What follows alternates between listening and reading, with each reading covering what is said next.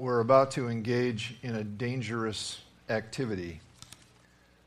The proclamation, the listening to the Word of God is a dangerous thing. And I don't mean the kind of danger experienced by a young man named Eutychus. If you know the story in the book of Acts, Eutychus was a young man who was gathered with a group of people on the third story of a building, and the Apostle Paul was proclaiming the Word of God, preaching to them, and it says Paul prolonged his message until midnight. You guys don't even know what a long sermon is. You really don't. And Eutychus, it says, he was seated in a windowsill on the third floor, and he fell asleep. And he fell backwards and hit the ground and died. And God graciously enabled Paul to work a miracle and raise him back to life, so all was well. That's not the kind of danger you're in right now as we prepare to get into God's Word. But listening to the Word of God proclaimed, proclaiming it, teaching it, studying it is dangerous. And the reason it's dangerous is because whenever we are exposed to the truth of God's Word, there's always the temptation that we're going to misuse it. And one of the biggest temptations to misuse God's Word is to apply it to other people rather than applying it to yourself. And so we hear some truth and we think to ourselves, boy, I sure hope so-and-so is listening right now. He really needs to hear this. I sure hope, what's-her-name gets the point, because this would make a big difference in her life if she would take that seriously. We do that. I see you guys do that every once in a while,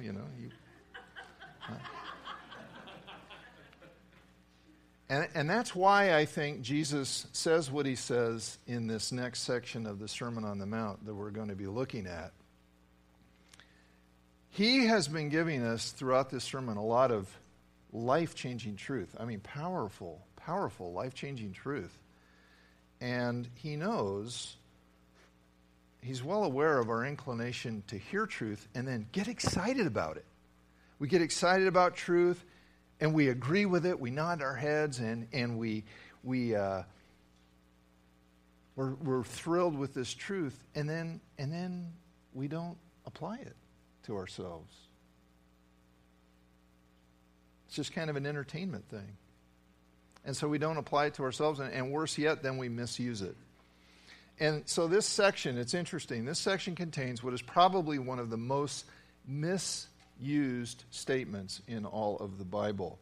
So I want to just take a minute right now, and I want to pray, and I want to ask the Lord, and you ask him too, to help us hear clearly what it is he's saying and to take it to heart. Okay, let's pray. Let's ask the Lord to do that. Lord Jesus, you're so gracious, and you told us these things for our good, for our benefit. Not to scold us, not to belittle us, but to save us. And so may we hear this word as you intend it to be heard. And will you apply it, help us apply it to our own lives. In Jesus' name, amen. So we're in Matthew chapter 7. We've made it to chapter 7. Matthew 7, beginning at verse 1. And Jesus says this: Judge not, that you be not judged. For with the judgment you pronounce, you will be judged, and with the measure you use, it will be measured to you. Why do you see the speck that is in your brother's eye, but do not notice the log that is in your own eye? Or how can you say to your brother, let me take that speck out of your eye, when there is the log in your own eye? You hypocrite, first take the log out of your own eye, and then you will see clearly to take the speck out of your brother's eye. Do not give dogs what is holy, and do not throw your pearls before pigs, lest they trample them underfoot and turn to attack you. I've heard it said Jesus never told any jokes, and that's certainly true. You know, he didn't do the knock-knock, who's there kind of thing. But he did say some funny things, and this is one of them. You know, this picture of a guy with a log sticking out of his eye, trying to remove a tiny little speck of dust from someone else's eye. It's ridiculous. And that is precisely the point. It is ridiculous for us to pay more attention to other people's faults than we pay to our own, especially if our own faults are bigger. You know, that would be like a doctor trying to cure someone else of a condition that they've got a worse case of. It just is ridiculous. And yet, this seems to be a tendency that's pretty universal that we all have. And that's why Jesus asks us, why do you do that? Why do you do that? And he assumes we're going to relate. We're going to know exactly what he's talking about because we've all been there. We've all been Dr. Law Guy. Why is that? Why do we notice other people's faults more easily than we notice our own? Why are we more eager at times to fix other people than we are to fix ourselves? I can think of a couple reasons. For one thing, it's a lot easier. It's a lot easier to diagnose what's wrong with other people than what's wrong with ourselves. And this is epidemic in our culture. Our culture is full of people who know what's wrong with everyone and what's wrong about everything. All you've got to do is read an article online and then go to the comment section. And you will discover how many people there are who are convinced that they always know better than everybody else.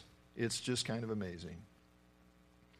And Dr. Law Guy here is a perfect picture of how foolish this is. Just having this critical, fault-finding, know-it-all attitude toward others. What's wrong with everybody else on the planet, while at the same time being completely oblivious to his own faults. It's easy. It's just so easy to rant and to complain about other people, and it does absolutely no good. It doesn't do a good thing. It is so much harder to actually try to make a difference for good. It is so much harder to try to change the things about ourselves that need changing. Have you noticed that? Have you noticed how hard it is to change something about yourself? I mean, get that log out of your own eye, even when you know what the problem is. You know what the problem is. You see it. You want to change it. It's still hard. And I've been greatly convicted recently about my impatient attitude sometimes, many times, when I'm driving and there are all these people on the road that just are not, they don't have the same consummate skill in driving that I have. And I get frustrated and I get mad, and God is just working on me with that. And I know it's a problem, and I feel it's a problem. My whole family knows it's a problem. And it seems like I just can't change it. It's terrible. You know, several years ago, I was trying to change the transmission filter on my Chevy Suburban. And it's not a fun job because you got to crawl under it and you have to loosen it and you get transmission fluid all over you. And I was not in a good frame of mind anyway. And when I took out the old filter, it left behind this little oil seal in the block that needed to come out before the new filter would go in. And I couldn't get it out. I knew what the problem was. I knew exactly what the problem was. My diagnosis was perfect.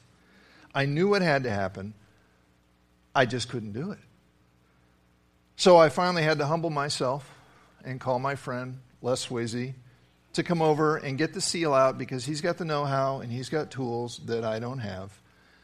And It was funny. I was just calling him to ask for advice, and the next thing I know, our dog is barking, and I open the garage door, and Les is under my Suburban, taking care of the problem.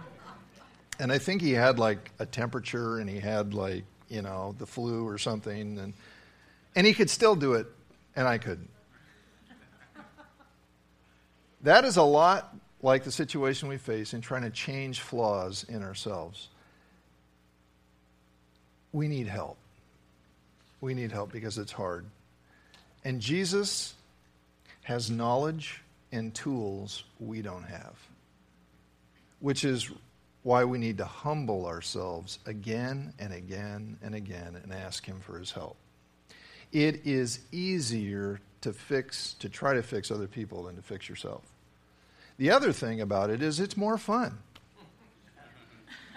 It's more enjoyable. It feels kind of good to be Dr. Law Guy.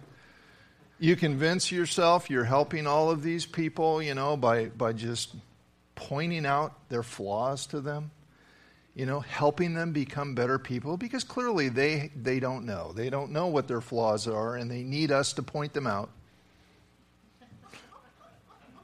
Isn't that more pleasant than dealing with your own faults? When you focus on the faults of other people, that can help you feel better about yourself. Well, look at them. I'm not so bad. And then along comes Jesus to spoil our fun. And he says, stop it. Stop doing that. Stop focusing on other people's faults. Stop trying to fix their problems while you're ignoring your own. That may be easy, it may be enjoyable, but it's bad.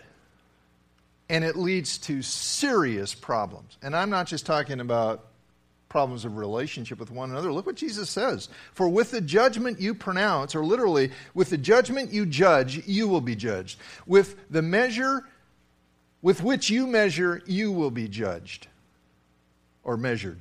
It will be measured to you. This is serious. Exercising poor judgment is just not really annoying, which it is, and it's not just completely unhelpful, which it is. It's something Jesus says, don't do. So to do this, to walk around with this sort of critical, fault-finding attitude, is to invite God's judgment on us. This is serious.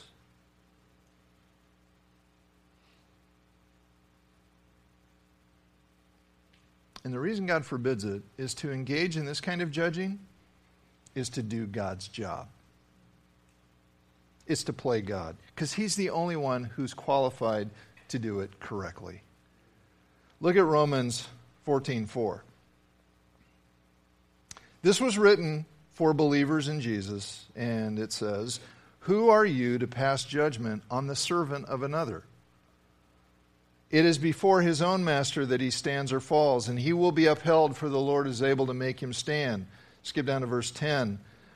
"Why do you pass judgment on your brother? Or you, why do you despise your brother? For we will all stand before the judgment seat of God. For it is written, 'As I live, says the Lord, every knee shall bow to me, every tongue shall confess to God.' So then let each of us will give an account of himself to God." God's job. "Therefore, let us not pass judgment on one another any longer, but rather decide never to put a stumbling block or a hindrance in the way of another." See, this is way more serious than just annoying people with our critical comments. This is trying to do God's job. And when we do that, we don't help anybody. We don't help our brothers and sisters. We put hindrances in their way. We discourage them. We frustrate them. We tempt them to give up or disconnect and go hide somewhere far away from us. It's not a good thing. And Jesus wants us to do good.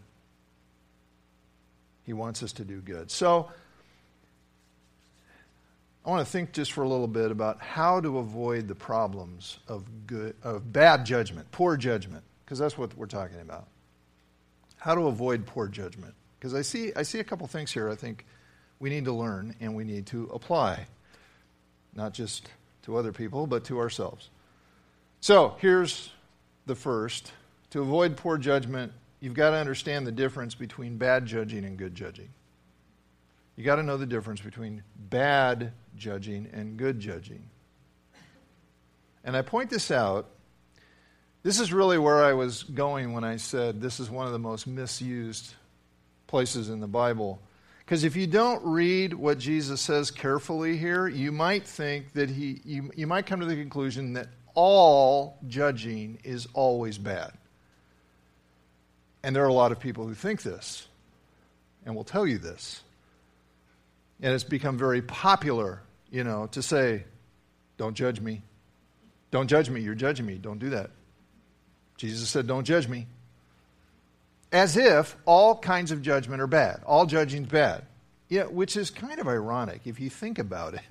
If somebody says, don't judge me, what they're telling you is that you're wrong to judge. But if they're telling you you're wrong, they're judging. That's a kind of judgment. So they're judging you when they tell you don't judge them, because that's wrong.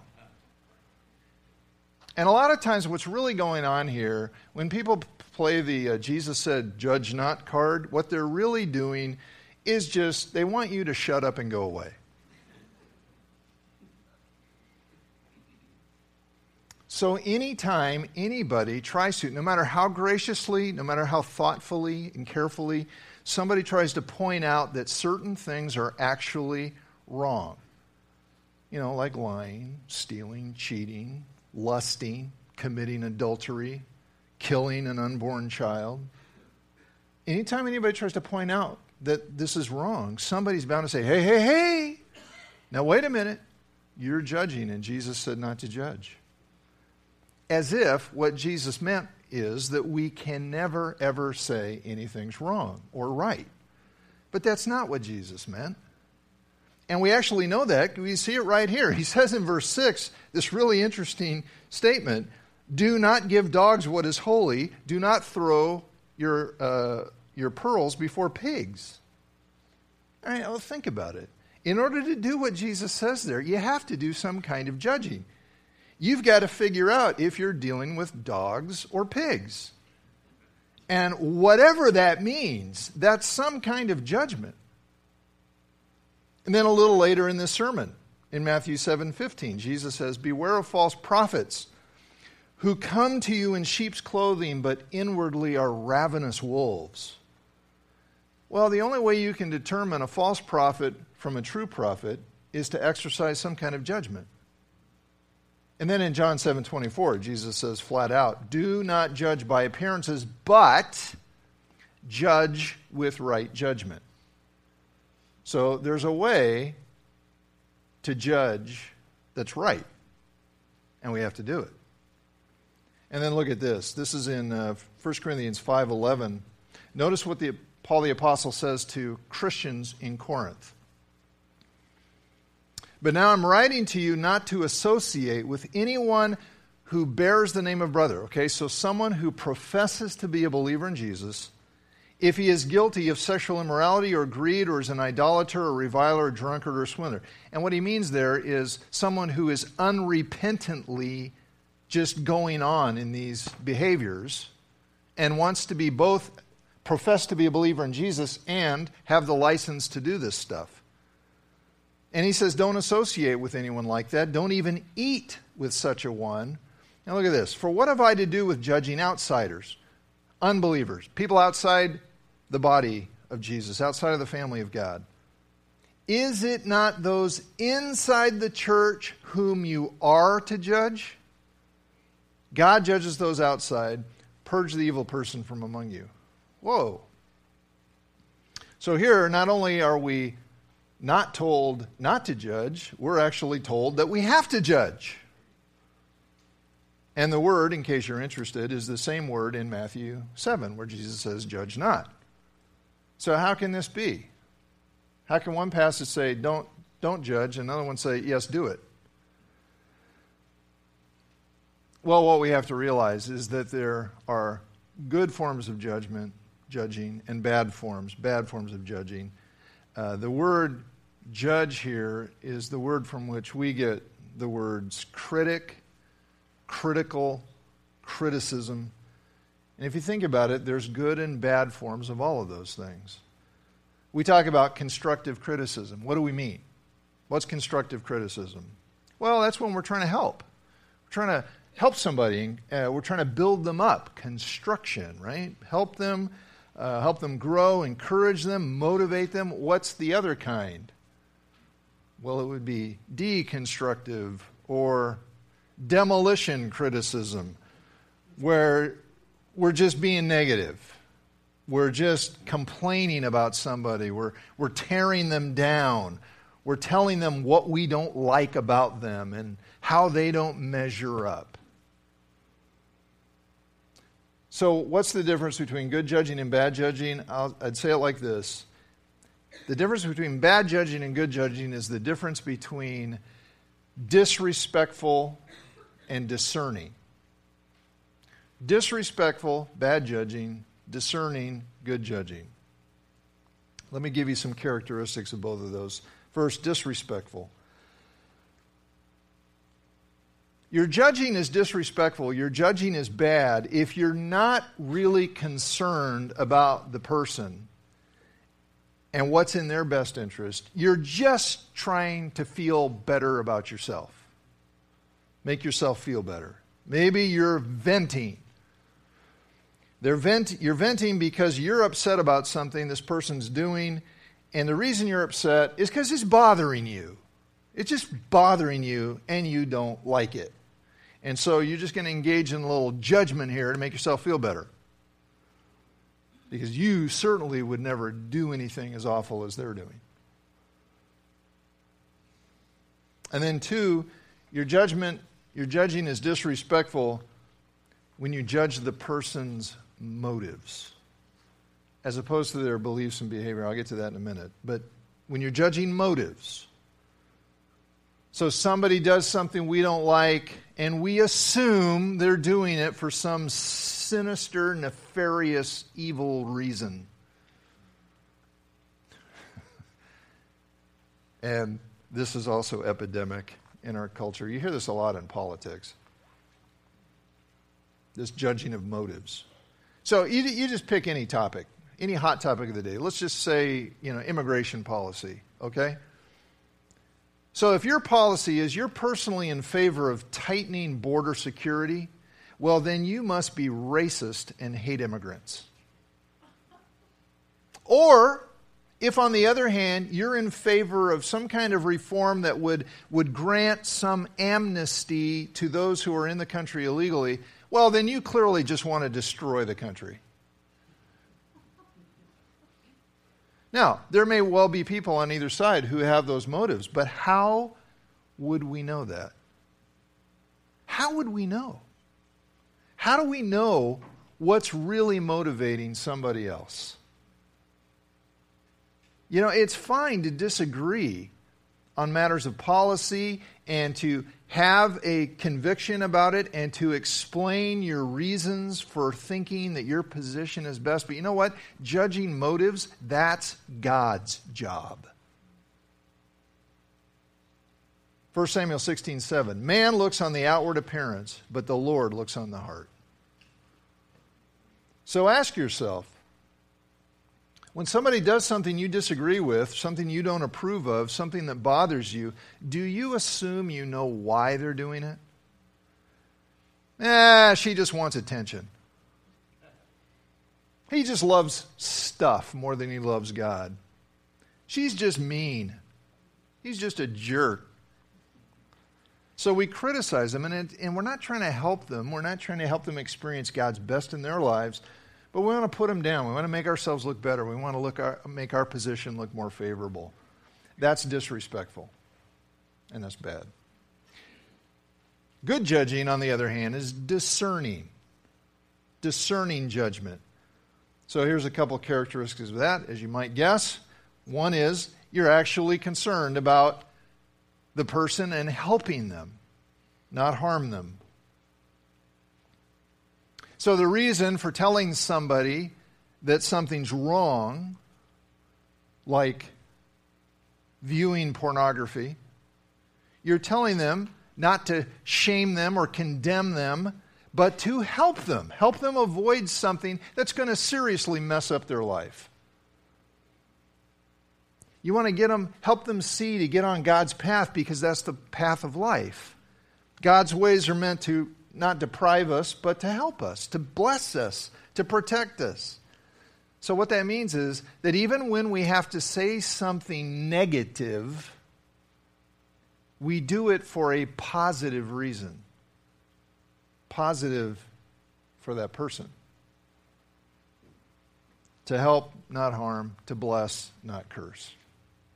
And then 2, your judgment is discerning if you're judging beliefs and behaviors, not motives, beliefs and behaviors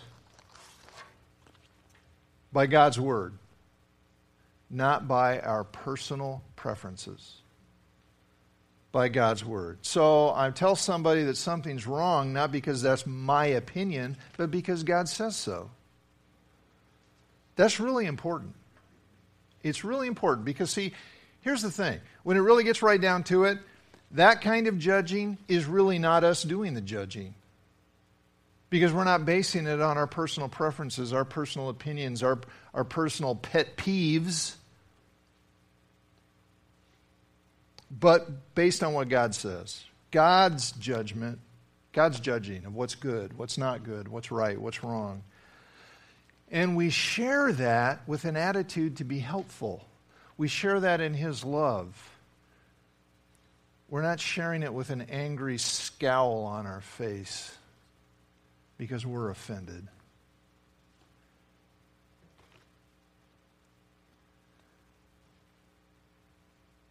Being a Christian is not about letting everyone else know what offends us. Being a Christian is about helping other people encounter and experience Jesus Christ and His love and truth, and to live a life that doesn't offend Him. So to avoid poor judgment, understand the difference between good judging and bad judging. And then the second thing, examine yourself before you criticize others. Examine yourself. Jesus says, first take the log out of your own eye, and then you will see clearly to take the speck out of your brother's eye. Now, please notice, He's not saying we should ignore the specks in our brother's eye and not try to help them. I mean, somebody's really got a speck in their eye, they probably need some help. My wife and I were walking around the other day, and a gnat flew into my eye. And I couldn't get that thing out of there. And then finally, I'm laying on the bed, and she's prying my open and irrigating it, and finally floated that little turkey out of there. It's not that we're not to help with the specks, but first things first, we've got to admit our own problem with the log in our eye. And see, this is what's so important about this. What that does, when we admit and acknowledge the log in our own eye, you know what that does? It gives us an attitude of humility. And that's the attitude that's helpful. Nobody wants to be helped by somebody who has this attitude of superiority. Oh, yes, I'll condescend to help you, you poor wretch.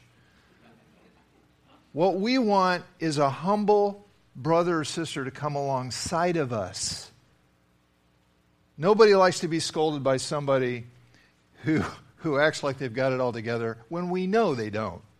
We know they don't. I had encountered a little story here. I don't know if you guys know who Dwight Moody and Charles Spurgeon were, famous preachers from the 19th century. Well, Moody was in America, and he greatly admired Spurgeon, who was in London, and he wanted to meet him. So on a historic day, Moody went to Spurgeon's residence, and Spurgeon answered the door smoking a big cigar, which was his habit. Well, Moody was shocked, and he said, "How could you, a man of God, smoke that?" Spurgeon took the cigar out of his mouth and with a smile pointed to Moody's rather inflated stomach and said, "The same way that you, a man of God, could be that fat."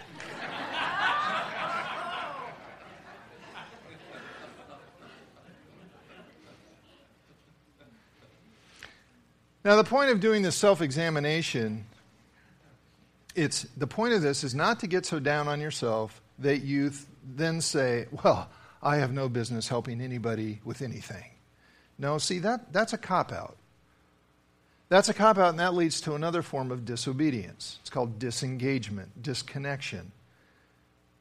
Wanting never to get anybody upset at us. That's a cop-out. Look at 1 Thessalonians 5:14. We urge you, brothers, admonish the idle, encourage the faint-hearted, help the weak, be patient with them all. Sometimes we need to be admonished. Sometimes we need to be, as Hebrews says, provoked, spurred to love and good deeds. We need that. But it's only when we admit the log in our own eye that we'll have that humble attitude and that gentleness that is genuinely helpful. There's a story that comes from the time of the Civil War, and President Abraham Lincoln's wife, Mary, was upset at the Southerners, and she was speaking quite disparagingly of them. And Lincoln said something very interesting. He said, don't criticize them. They are just what we would be in similar circumstances. That's a humble attitude. That's a thoroughly biblical attitude. Romans 12:3, for by the grace given me, I say to every one of you, do not think of yourself more highly than you ought, but rather think of yourself with sober judgment. Sober judgment, that's great. What does that mean? That means be real in your thinking about yourself. Be honest about yourself, and be honest and real in your thinking about others. We are deeply loved by God, and we are deeply fallen, every single one of us. Our only hope is Jesus. Boy, if you don't get anything else out of the Sermon on the Mount, get this. Jesus is our only hope. The standard of righteousness that he establishes is so far out of reach that he starts his sermon, blessed are the poor in spirit. Blessed are those who know they don't meet the standard and can't meet the standard without the grace of God. Those are those who are in the kingdom. Our only hope is Jesus, who died to rescue us from an eternity of separation from God, who died to rescue us from a life of self-centered foolishness. And it's only when we rely on him that we can humbly help one another with the specks in our eyes. I'll finish with this and give you a little acrostic that might be helpful. Next time you're inclined to criticize somebody in that fault-finding sort of way, take a moment and pause. P-A-U-S-E. Pause. Okay, the P stands for pray first. Pray first. Pray more for the person than you talk to the person, and by all means, more than you talk about the person. Pray more. You know, when you really pray for people, it really helps you not be nearly as critical. Pray first. Second, the A in pause, ask yourself. Ask yourself, how would I want to be treated if this were my problem? How would I want to be treated? And then treat them that way.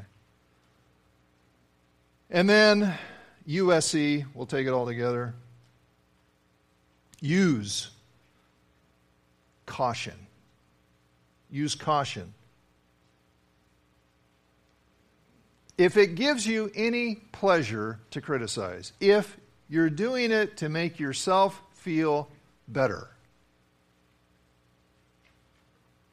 you're probably doing it for the wrong reason, so don't do it. Go and spend some time in prayer first, until your eagerness to do it, your pleasure in doing it, goes away as you encounter the holiness of Jesus and you realize how completely unworthy you are to point out anybody's flaws. But because he's called you to be loving and helpful, you'll do it because he wants you to, but not because you're going to have fun. Pause. We need to pause. Okay, is that enough for you to work on this week? Let's pray, because we need to. And I just want to say, if you're here today and you don't know what I'm talking about in terms of being connected to Jesus Christ and experiencing his gift of righteousness as a free gift to make you good enough for God, not by your merit, but by his merit, I'd love to talk to you about that. Just come and see me afterwards, or when we fill out our Connect cards here in just a second, make a note, and I'd love to talk to you about it. Or maybe talk to the person you're with. And let's just take a minute and pray and honor the Lord, who is so good to us. Father in heaven, thank you. It's not enjoyable to see the flaws we have in our own lives, but Father, rightly understood, it's so liberating. Because you have loved us in spite of our flaws, and you will save us in spite of our flaws. Because of Jesus, it is so liberating to not have to feel so inferior and like we don't measure up, because in Jesus we do. But we can be humble about it because we understand he's our only hope. So help us. Help us love one another. Help us love the people for whom Jesus died, the world for whom he died. And may we seek to be salt and light when we have to share negative things. May we do it reluctantly and to be helpful. God, make us a people who help. We thank you in Jesus' name. Amen.